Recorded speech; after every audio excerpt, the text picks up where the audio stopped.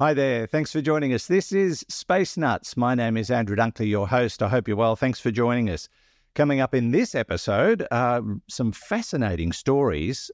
We've been pumping groundwater out of or from beneath Earth's surface for, decades and decades, probably longer.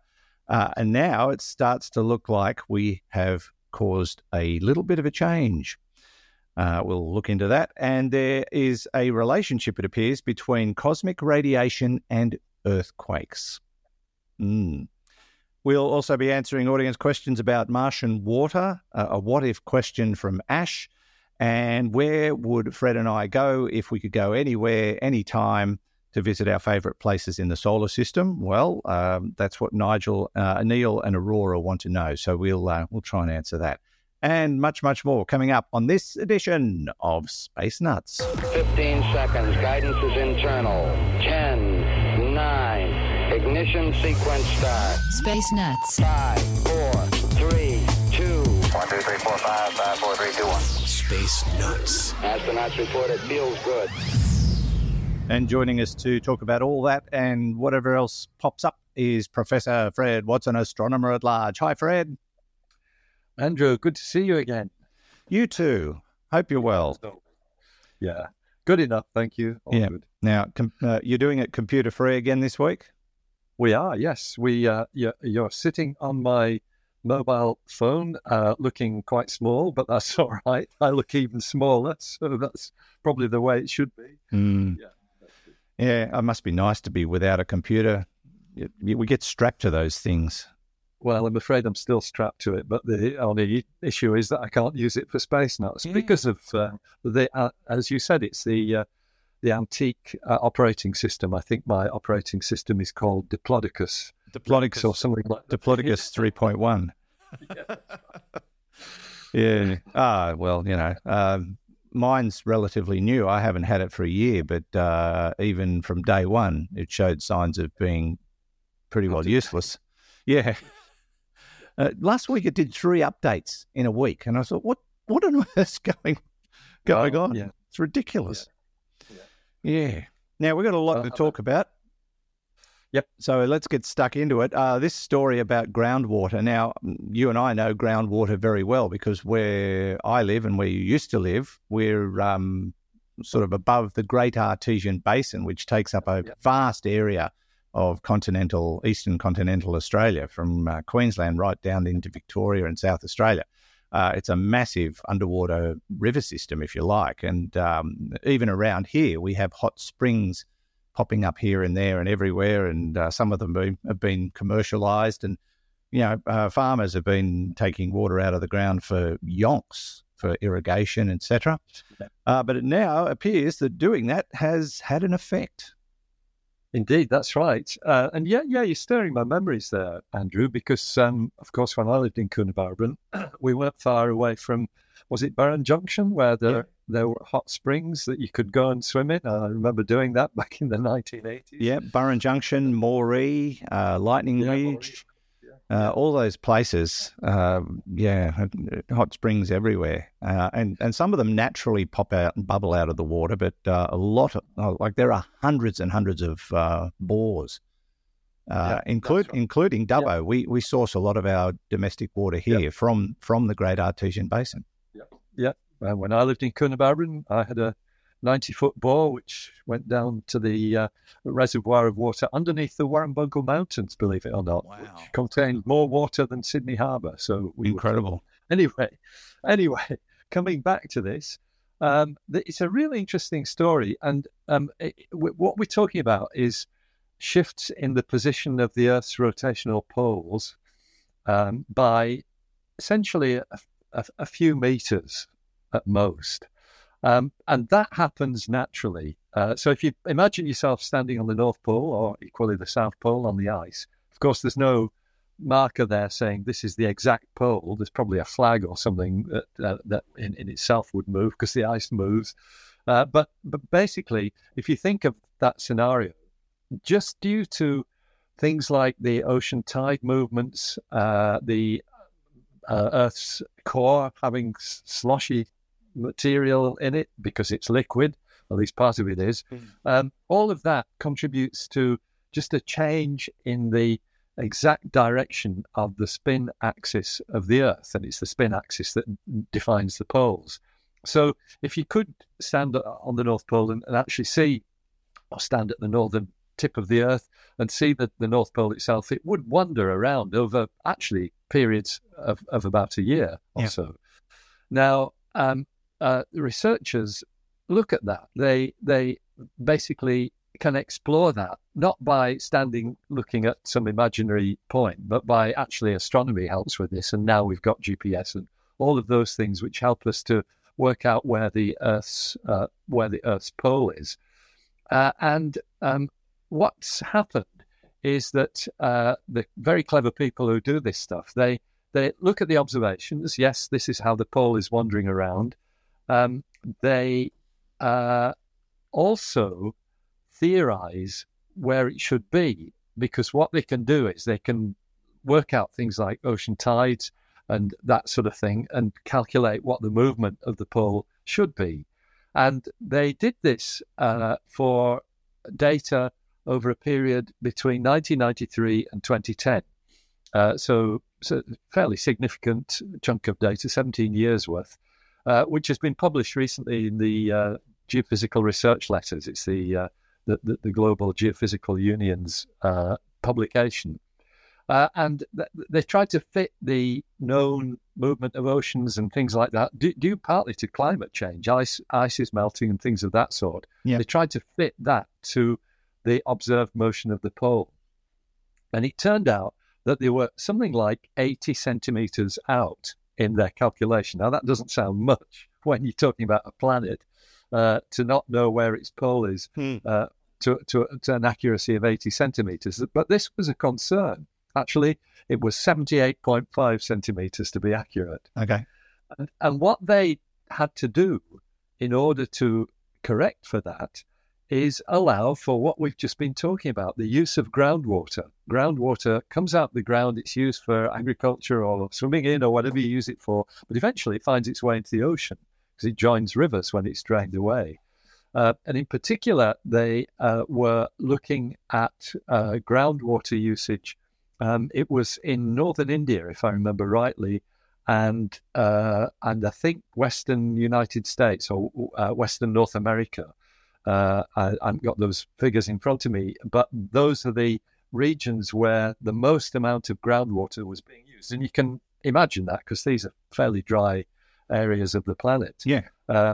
North America, northwestern India, at mid latitudes. And so once they'd put that into the model, it fitted perfectly with the information. Bless you, Andrew. Oh, you saw that, did you? I guess what was happening. Yeah, didn't hear it, so that's good. So it is clearly from this we can deduce that the motion of groundwater, the use of groundwater, is actually impacting the Earth on a global scale. It has an effect on the tilt of the Earth on the position of its axis. Very tiny effect, but one that we understand and can now. We can now allow for in the calculations. It's really quite remarkable stuff. Is it likely to continue to have an effect because we're still pumping the stuff out? Yeah, yes, that's right. So, when the next tranche of data are examined for this kind of thing, that will probably show similar effects. I don't know how often these studies are made. Probably. Certainly in the world of science, there are people looking at these things all the time. Yeah. So we might hear more about this, before too long, that we can talk about once again on Space Notes. What if we got all the water out and it ended up in the ocean? What do you think the effect might be then? So, you can well imagine, given the resources, how much of the Earth's water is groundwater. And I don't know the figure for that, but it would be a significant amount compared perhaps with the amount in the oceans. If you dumped it all in the oceans, it would be bound to have a more significant effect than ever. It's been long, you and I both know, having lived in a place that relies on groundwater, that it is usually regarded as an infinite resource. if you don't have water, put a board down. Yeah, she'll be right. Yeah. But the danger is that you will actually drain these aquifers completely and run out of water. Yeah, we thought for a long time that it was just a limitless supply. Yeah. We're now learning that's not the case. And for many years, and I reported on this when I worked for the ABC, particularly during the 90s and the early 2000s, that there were so many bores that had been created that they never turned off. They just consistently ran. Poured water in. And now they've realised they can't let that happen. So they've been going around capping them to try and stop the water flow. And it became a really big problem out here. But yeah, on the plus side, I live in a city of 50-odd thousand people, 50,000, and we're drought-proof because of groundwater. Yeah, that's amazing. We never can run out of water. Even in the height of the last big drought, we never had a problem with water supply because of groundwater. So it's really critical for life in these sort of semi-arid zones of the world.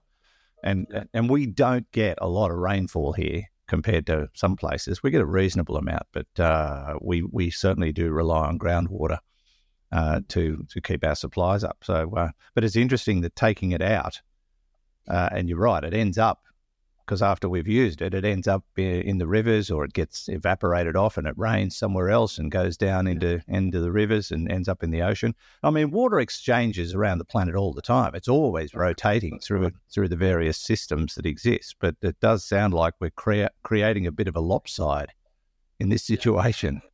Pushing the planet over. Yeah. Here's a question just in regard to the axis. If you could stand on the tip or the bottom, doesn't matter which one, of the if you're right on the point of the axis of the Earth, would you notice? Would it be any different to standing out in the street here? No. Huh. There are slight phenomena that are so slight as to be not measurable. I mean, where you are and where I am actually, where at latitude, your latitude is about 32, I think. South, we're about 34 south here in Sydney, which is not that far from the equator. And so there's a kind of centrifugal effect that makes us slightly lighter because the Earth's spinning. But it is such a tiny effect that it's not anything that you would notice. You wouldn't feel that any heavier when you were at the North Pole or the South Pole than you do on the equator. Yeah, unlike other planets. Yeah, that's right. Some planets you certainly would. Yeah. All right. Now, where can people chase that story up if they're interested? It's in actually it was in Terra Daily. Terra being the Earth, of course. T-E-R-R-A, not rather than T-E-R-R-O-R. Okay. Terra Daily, news about planet Earth. Yeah, really interesting one. Okay. This is Space Nuts. Andrew Dunkley here with Professor Fred Watson. Let's just take a short break from the program to tell you about our sponsor, NordVPN. Now, I've told you about a virtual private network before, and as a Space Nuts listener, you get extra benefits just by logging on to a specific URL. That's nordvpn.com/spacenuts, which I'll repeat a little later. But when you log on to that URL, there's an exclusive deal which NordVPN offers so that you can protect yourself from scams and hackers and just basically an added layer of security for your home network, or if you're out in the street using your smart device on a Wi-Fi system, anything like that. And one of the things I really like about NordVPN is they back their products, a 30-day money-back guarantee. So when you get in there, you'll see that it's a system that's backed by some of the big names in business around the world, including the BBC. Click on the Get NordVPN link and you can see all the products and services that are on offer, and you can buy them in different levels of package. I just went the whole hog for a 2-year plan, which gave me an extra month, and it really brings the price down. And so I've got the whole bundle, but you don't have to do that. You can get the basics, what you need, the VPN, the malware protection, the tracker and ad blocker, or you can add to it the password manager. Now, that's a thing I find extremely handy. All my usernames and passwords are locked away in there very securely. And when you want to log into something and you can't remember the password, it can do it for you. It's really fantastic. There's also a data breach scanner, and you can add on a terabyte of cloud storage, which is also very handy these days with the amount of material we store online. So check it out today, all those wonderful products by our sponsor NordVPN, nordvpn.com/spacenuts, and then click get NordVPN, which will take you to all those options. I have been using it for a while now. I swear by it. I think it's a fantastic product. And as I said, I use everything. So you will find it most beneficial for whatever your circumstances are. That's nordvpn.com/spacenuts for an exclusive 30-day money-back guarantee deal with our sponsor, NordVPN. Now back to the show. 3, 2, 1. Space nuts. Now to our next topic, Fred, and this one is focused on Earth as well, but this one's a real surprise that cosmic radiation may, in fact, be having some sort of effect on our earthquakes. This sounds like something out of science fiction. It does, doesn't it? Actually, we might have to rename the show Earth Nuts after today, because 2 Earth stories. Yeah. But it is the Earth's a planet, and we learn things about the universe by examining the Earth. And this, as you say, has been a complete surprise, at least to me. And so what we have is let's step back. We all know what earthquakes are, so probably don't have to explain those. Yeah.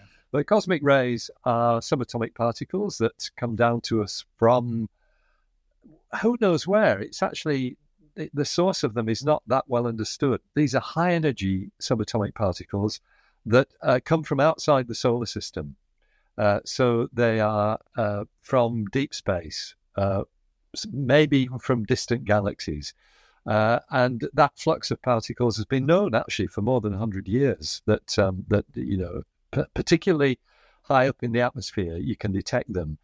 When they interact with the atmosphere itself, they produce what are called secondary particles, because they hit the atoms of the atmosphere, cloud them, and that then causes a cascade of other less energetic particles. And it's those that we can detect with various cosmic ray detectors. It's not something that is, I was going to say it's not rocket science, but well, it probably is. But you know what I mean. It's a standard procedure. It's standard practice in cosmic ray astrophysics, and there is a whole discipline of particle astrophysics. So to cut to the chase, there is a project called CREDO, CREDO. Which I like as an acronym. It stands for Cosmic Ray Extremely Distributed Observatory, and it's actually a virtual observatory that essentially takes cosmic ray observations from many different observatories. Usually these are at high altitude; they're on mountain tops, but many different observatories around the world. And it's actually initiated by the Institute of Nuclear Physics of the Polish Academy of Sciences back in 2016. And it's essentially, as I said, it's a virtual observatory, so they collect data kind of from the whole planet. Now, what they've done is they've done statistical analyses, as you'd expect with everything. You know, if you notice changes in the rate of cosmic rays, can you link that to something else? In this case, they've linked it to earthquakes. And not just that, they've actually found a significant correlation. So they have apparently looked at data collected since 2005 and from various, as I said, from various cosmic ray databases collected at different observatories. And what they find, and I'm going to quote this because it really succinctly describes what this phenomenon is. It comes from the press release from the Polish Academy of Sciences. It says, in each case, in each analysis, for the period studied, a clear correlation emerged between changes in the intensity of secondary cosmic radiation, that's these air showers that come from the radiation meeting the atmosphere, secondary cosmic radiation, and the summed magnitudes of all earthquakes with magnitudes greater than or equal to 4. Ooh. So if you add up all the earthquakes with more than 4 or equal to 4 on the Richter scale, and compare that with the flux of cosmic rays, you get this correlation that earthquakes are more when cosmic ray input or flux is higher. And here's the really neat bit, Andrew, and I'm quoting again from the press release. Importantly, this correlation only becomes apparent when the cosmic ray data are shifted 15 days forward relative to the seismic data. This is good news, as it suggests the possibility of detecting upcoming earthquakes well in advance. Wow. Yeah, work that one out. This sounds like an April Fool's Day joke. Let me just check. No, it's not. No, June the 15th, 2023. Okay. So, they suggest a mechanism for this. And unfortunately, it's not, yes, if you see an increase in cosmic ray flux, you can say that 15 days later, there's going to be an increase in the world's earthquakes when you add them all up.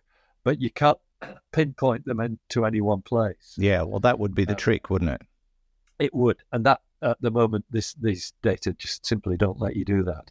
So clearly, being good scientists, these scientists have actually tried to understand why this might be. And there is a clue in that cosmic rays, of course, are affected by the Earth's magnetic field. And the Earth's magnetic field comes from basically eddy currents in the liquid core of the planet. And so if you've got sort of disturbed motions within the core of the planet, they might cause earthquakes, but also affect the magnetic field in such a way that you get this effect on the cosmic radiation. Let me quote again. It's beautifully written press release from the Polish Academy of Sciences, as reported here by phys.org, one of our favourite websites. The main idea here is the observation that eddy currents in the liquid core of our planet are responsible for generating Earth's magnetic field. Yep, that's right. This field deflects the paths of charged particles of primary cosmic radiation. Thus, if large earthquakes were associated with disturbances in the flows of matter that drive the Earth's dynamo, these disturbances would alter the magnetic field, which in turn would affect the tracks of the particles of primary cosmic radiation in a manner that depends on the dynamics of the disturbances inside the planet. As a result, ground-based detectors should see some changes in the numbers of secondary cosmic ray particles detected. And that's what they found. Okay. It's such an unexpected and interesting result, but once again, uncovering some of the secrets of our own planet. Yeah, fascinating. So let me try and nutshell this, because I'm still kind of trying to get my head around it. So they're not saying this is causing earthquakes. There's so many different things that can cause earthquakes, and that tectonic plate movement, volcanic eruption, blah blah blah. But what they're saying is that there are changes in the magnetic field because of the eddies in the core, and that lets more cosmic radiation get in and enhances the effect of an earthquake. Is that what I'm hearing? No. The two are no. You're right. It's not the changes in the magnetic field. While they might cause the earthquakes, the cosmic rays themselves don't have any enhancement. It's the magnetic field that diverts the cosmic rays, so we don't see them, or we do see them, or whatever, or focuses them, basically. But that's not causing the earthquakes. No. That's just a secondary product of the changes in the Earth's magnetic field. Okay. So, so the root cause of both of these is the changes in the Earth's magnetic field. So it causes earthquakes, and it also causes a change in the cosmic ray flux. But the cosmic ray flux doesn't cause the earthquakes. Okay. That's the link. All right. There is another. If we've got time, Andrew, there's a kind of postscript to this piece, Sure. which is really intriguing and feeds directly into some of the main stock in trade of space nuts. They've also detected a periodicity in this. In other words, there's a regular change in the influx of cosmic rays, and hence the amount of earthquakes, that's got a similar period to the solar cycle, about 11 years. So the solar cycle is something we've known about for more than a couple of hundred years, where you count the number of sunspots on the sun's surface, and if that's a measure of solar activity, that number changes over this 11-year period. Yeah. You get maximums and minimums, which we've talked about before. But they find this. Let me just again read from this marvelous article. A major surprise is the large-scale periodicity of the correlation, a phenomenon no one had expected. Analyses show that the correlation maximum occurs every 10 to 11 years, a period similar to the solar activity cycle. However, it doesn't coincide at all with the maximum activity of our star. And so they're suggesting there might be other factors in this periodicity. And one of the possibilities is whether it might be something to do with dark matter. Oh, here we go. Here we go. As the Earth perhaps orbits through the dark matter in the stream of there's a stream of dark matter particles around our solar system, and perhaps that stream itself is somehow affected by the sun, giving this link between the periodicity of the cosmic rays and of the solar cycle. Maybe there's some issue there that is to do with some of these real mysteries, what are called non-classical explanations of phenomena. Because definitely dark matter is non-classical, since we don't know what it is. Yeah. So what an interesting piece of research, which might have far-reaching consequences. It might. Wouldn't it be great if you could predict earthquakes? I saw a report some months ago now, and I can't remember the details, but they found another indicator that could predict earthquakes. There was it might have been to do with the magnetic field, actually, now that I mention Possibly, it. yeah. But some other research showed sort of fluctuations in the magnetic field that suggested it was an indicator of a potential earthquake situation. This might be related to it by the sounds of things. Yeah. Here's a wild speculative suggestion from me. We think animals can sense earthquakes. Are they picking up tiny vibrations from the ground? Or, given that we know some animals have quantum magnetic field detectors built in, and these are birds, is that what we're seeing here? Yeah. Andrew, you may have lost my picture. Have you not plugged the cord in to charge your phone? I forgot to plug the cord in. Hang on a minute. Dear, oh dear. Oh dear. Well, this is new territory. Yes. Using the phone for this. Let's see if I can plug the cord. Oh, my goodness. I know we're in uncharted. At least it warns you instead of just cutting you off. It says I've got 20% in the battery. The fact that there's a warning there, that's all right. Let me get rid of that. You might be able to see me. There he is again. Yeah. Okay. Yes. Yeah, I suppose, Fred, we really should keep our minds open about the cause and effect of these kinds of things. There's so much we don't know about the universe as a whole, and the effects on various planets of cosmic radiation and particles and dark matter and all of these things. We really need to probably keep a very open mind about how these things relate to each other. Yeah, I think that's absolutely right. And clearly, these researchers have demonstrated open-mindedness. The snag with a mind that's too open is your brains fall out if your mind's completely open. Or you become an astrologer. Well, look, and I'm sorry, I've probably told you this tale before, but many years ago, I was doing it might have been the International Year of Astronomy. I can't remember. It was quite a long time ago. I was doing a public lecture in Berlin, which was, it's a place called Urania, which is a science centre where they all speak English, which is handy. But I was doing this talk, and a gentleman in a pink suit came into the talk, and he had a kind of staff with him, which he walked in a very prophetic manner. He had a few followers with him.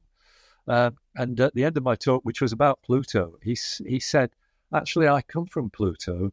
My name is Messenger 9, and I'm here to tell you that because of Pluto, there are going to be dangerous earthquakes within the next 6 months. And he went on about these earthquakes, which he's predicting. And it was quite funny because the rest of the audience were all, there was ribald laughter for quite a lot of it. But he shot himself in the foot because somebody said, where are these earthquakes going to be? And he said, it will be 30 degrees west of the equator, which doesn't make any sense at all. So that was kind of the end of the show. And I talked to him afterwards. He said, actually, I'm not from Pluto. I'm from, where was he? He was from Edinburgh. South America. Somewhere in South America. He was a really interesting guy, but he's obviously... Yeah, had too many Fruit Loops for breakfast. Yes. Never mind. Pink suit they got. Yeah, that would do it. Sadly, because this was Germany, they'd recorded the whole talk on a CD, and this conversation was there at the end, so I could report it verbatim in one of my books. Wow. But nobody took a photograph, which I'm really sorry about, because he was so imposing, this guy. He was a striking man. Fascinating. All right. If you want to read up that story about cosmic particles and their relationship to earthquakes, phys.org, I think it is, phys.org is where you will find it. This is Space Nuts, Andrew Dunkley and Professor Fred. 0G, and I feel fine. Space Nuts.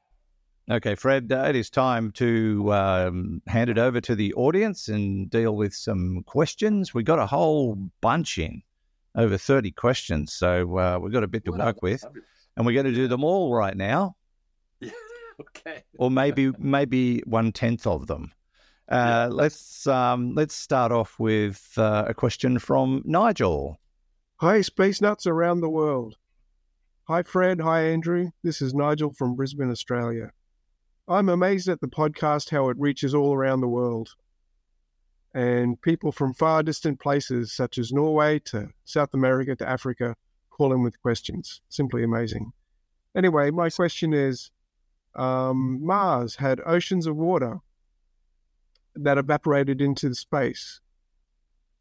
Could any of that water reach to Earth? Extra questions are, could water clouds form in space? And if they crash into a planet like Earth, would they rain down? Okay, love the show. See you later. A lot in that. Thanks, Nigel. Lovely to hear from you. We know about the water on Mars. We think a lot of it's actually still there, don't we, under the ground? We do, that's right. Great questions from Nigel there. And some of the points he makes are absolutely on the money. With Mars's water, yes, as you say, we think, climate change happened on Mars probably very early in Mars's history. We think for the first maybe billion years of its history, it was warm and wet. And then because the planet's not big enough to sustain the kind of tectonic activity that we've just been talking about, it cooled. This magnetic field, which was never strong, is more or less non-existent now. And the effect of that partly was to freeze the water.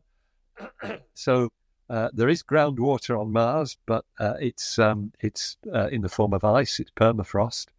But the water that was lost to space was lost probably as the two components of water, because with the lack of a magnetic field, you've got and the lack of a thick atmosphere, you've got pretty high energy radiation from the sun, both particles and ultraviolet. And the effect of that on a water molecule is to split it into hydrogen and oxygen. And the hydrogen being the lighter stuff, that just wanders off into space. So we think a lot of the water was dissociated in that way, and the hydrogen headed off. And actually, there's a spacecraft called Marvin, which it actually analyzes the gas emission from Mars, and it can still detect that stuff happening. There's still, stuff leaking into space. It's a long time since I've looked at the stuff coming from Marvin, but several different elements you can find leaching off the planet into space. So it's still happening. Fascinating. Okay. The idea of clouds of water in space, it sort of happens. I mean, water is the most common two-element molecule in the universe, so it is everywhere. Usually, it would be in the form of vapor, and we see that in these giant molecular clouds. Telescopes like ALMA, the Atacama Large Millimeter Array, sensitive to water, the frequencies that water emits.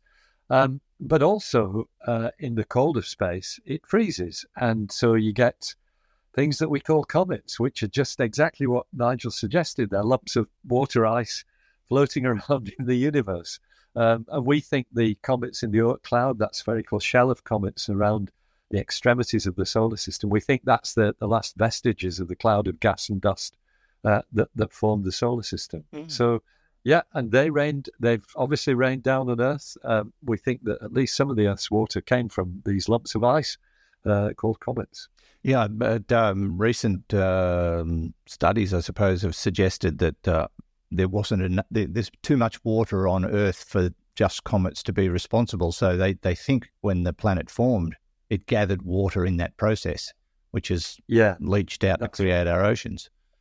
So yeah, it's. I think there's still, though, it's certainly some of the water came from comets. Yeah. This is all about what we've discussed before, the isotope matching, the ratio of heavy water to normal water in comets.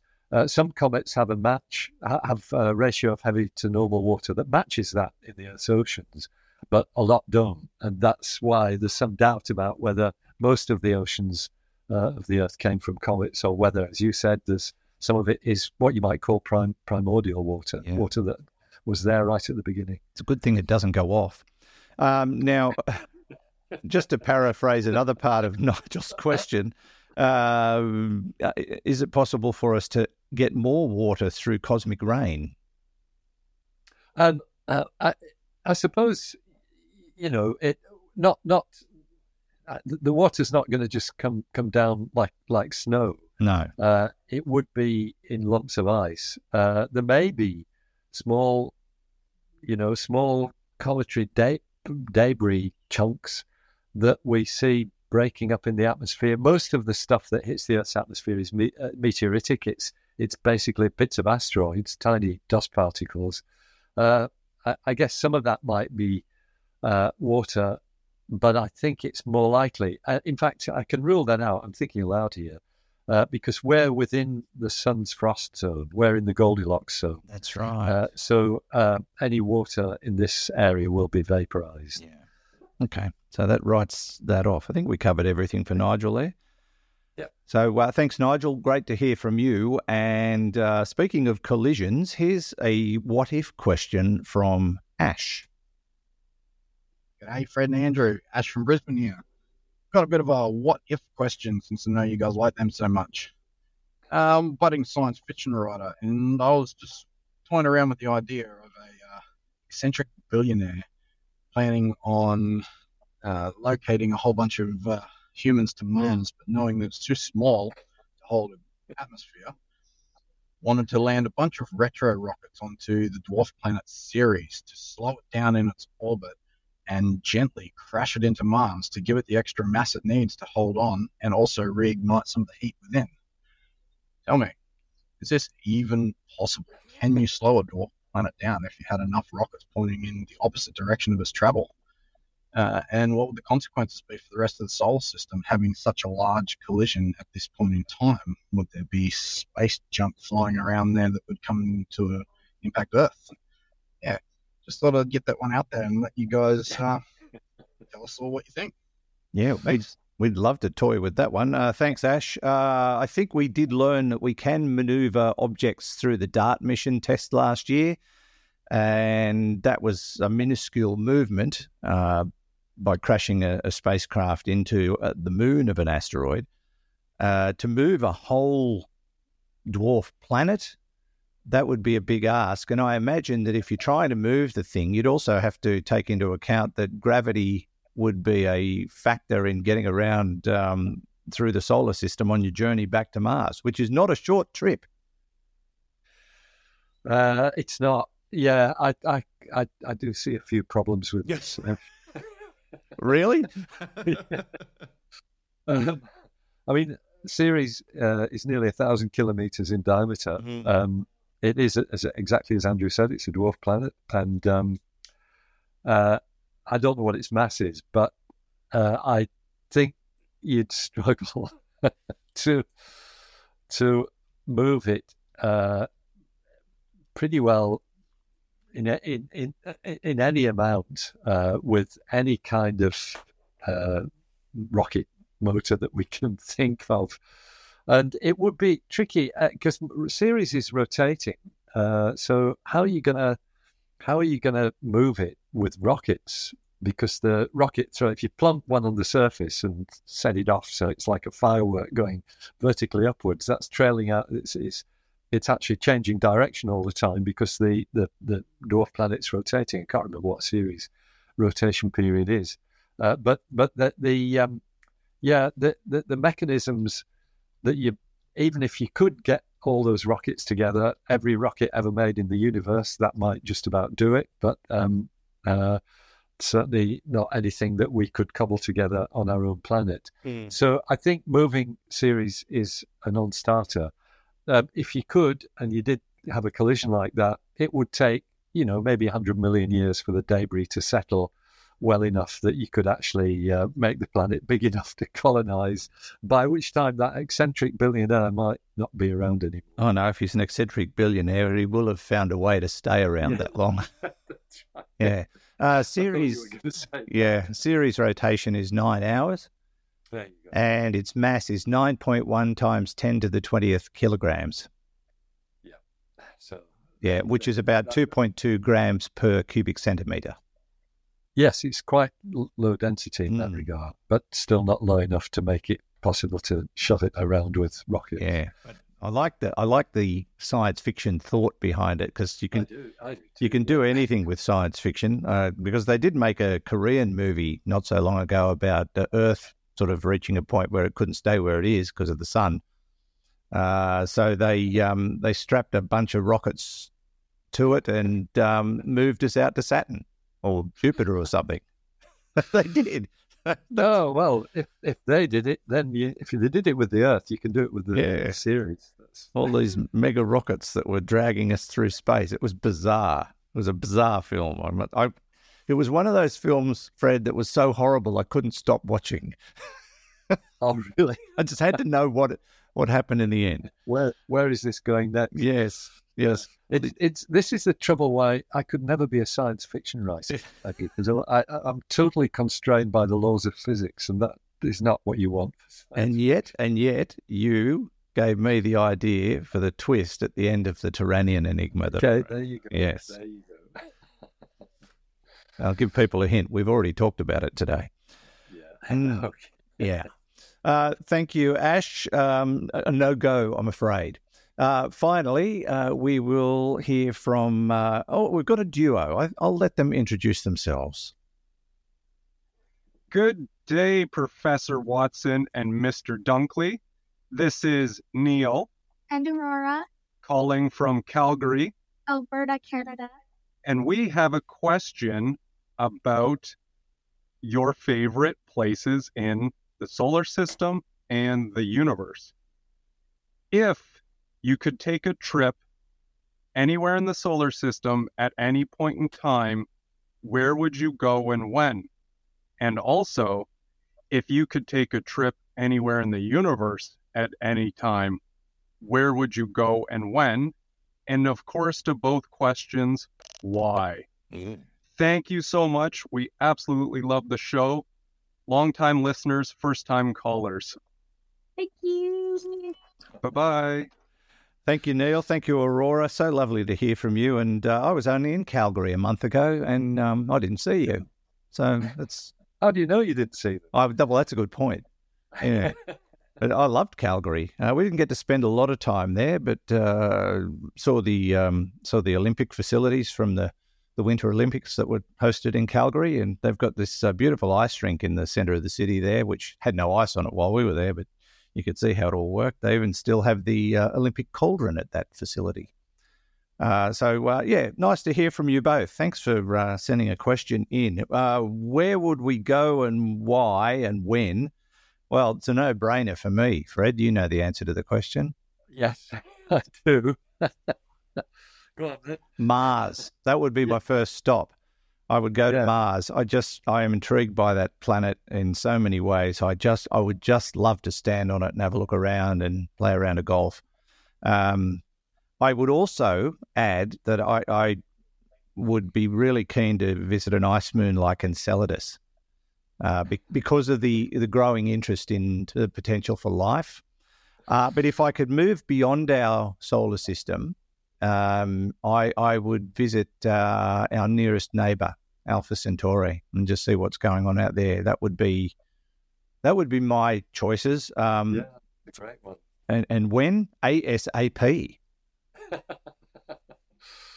Well, there you go. Actually, you did pretty well.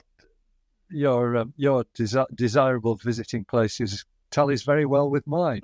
Because what I was going to say was, because Neil and Aurora said we can make it whenever we like, as well as wherever we like. And so I would like to wind the clock back, maybe 3.8 billion years, and then go to Mars, because when it was Mars, then may have been alive. That's right. It was certainly warm and wet, with the oceans that we were just talking about earlier on.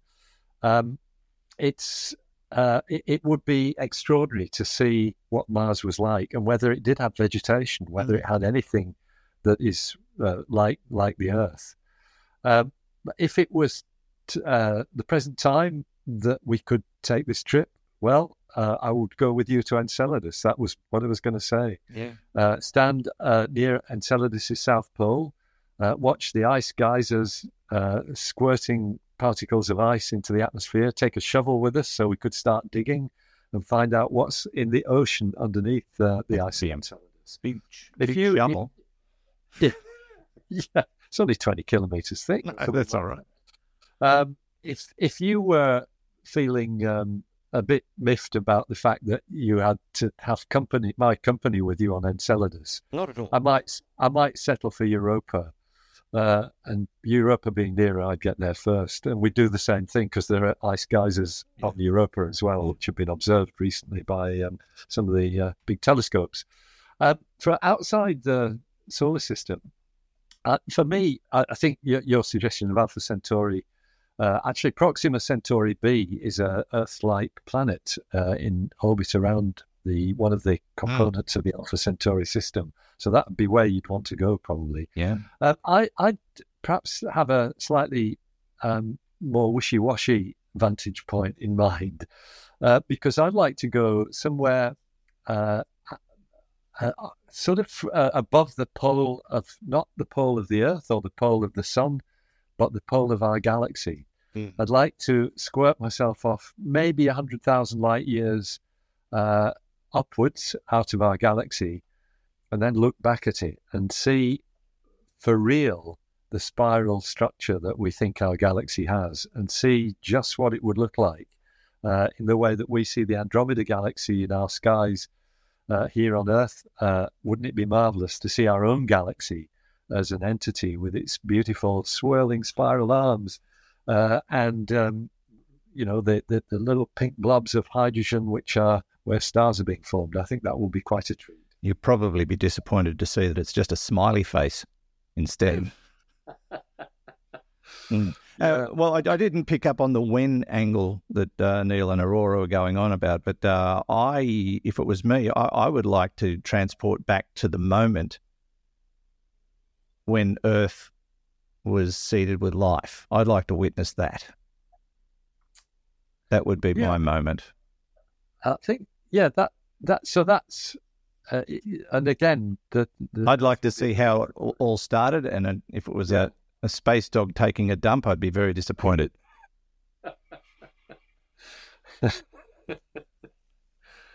Right, okay. From the beautiful swirling spiral arms of the galaxy to dumping space dogs. There you go. We cover everything on space. Well, they asked. They did too.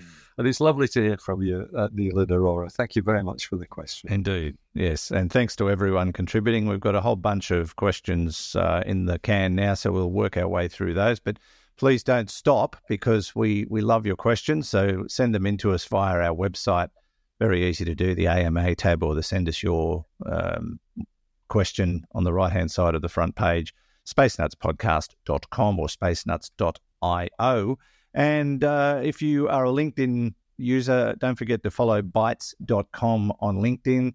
The more people we can get there, the sooner we can start doing our live stream during the recording session to LinkedIn, as well as where we already contribute through YouTube and Facebook and I don't know what else, a couple of others. Twitter? I don't know if we do Twitter. But anyway, we want to do LinkedIn. We need 150 followers to be able to do our live stream there. And hello to our live stream watchers at the moment. Fred, that brings us to the end of the show. Thank you so much. Great, Andrew. Always good. And we'll see you next week. Hope so. Take care. Catch you soon. And thanks to Hugh in the studio for changing internet service providers, which he did this week. Not for any other reason than to help himself, but at least it was done. He's been talking about it for years. And from me, Andrew Dunkley, thanks for your company. Looking forward to getting together again on the very next episode of Space Nuts. Bye-bye. Space Nuts. You've been listening to the Space Nuts podcast. Available at Apple Podcasts, Google Podcasts, Spotify, iHeartRadio, or your favorite podcast player. You can also stream on demand at Bytes.com. This has been another quality podcast production from Bytes.com.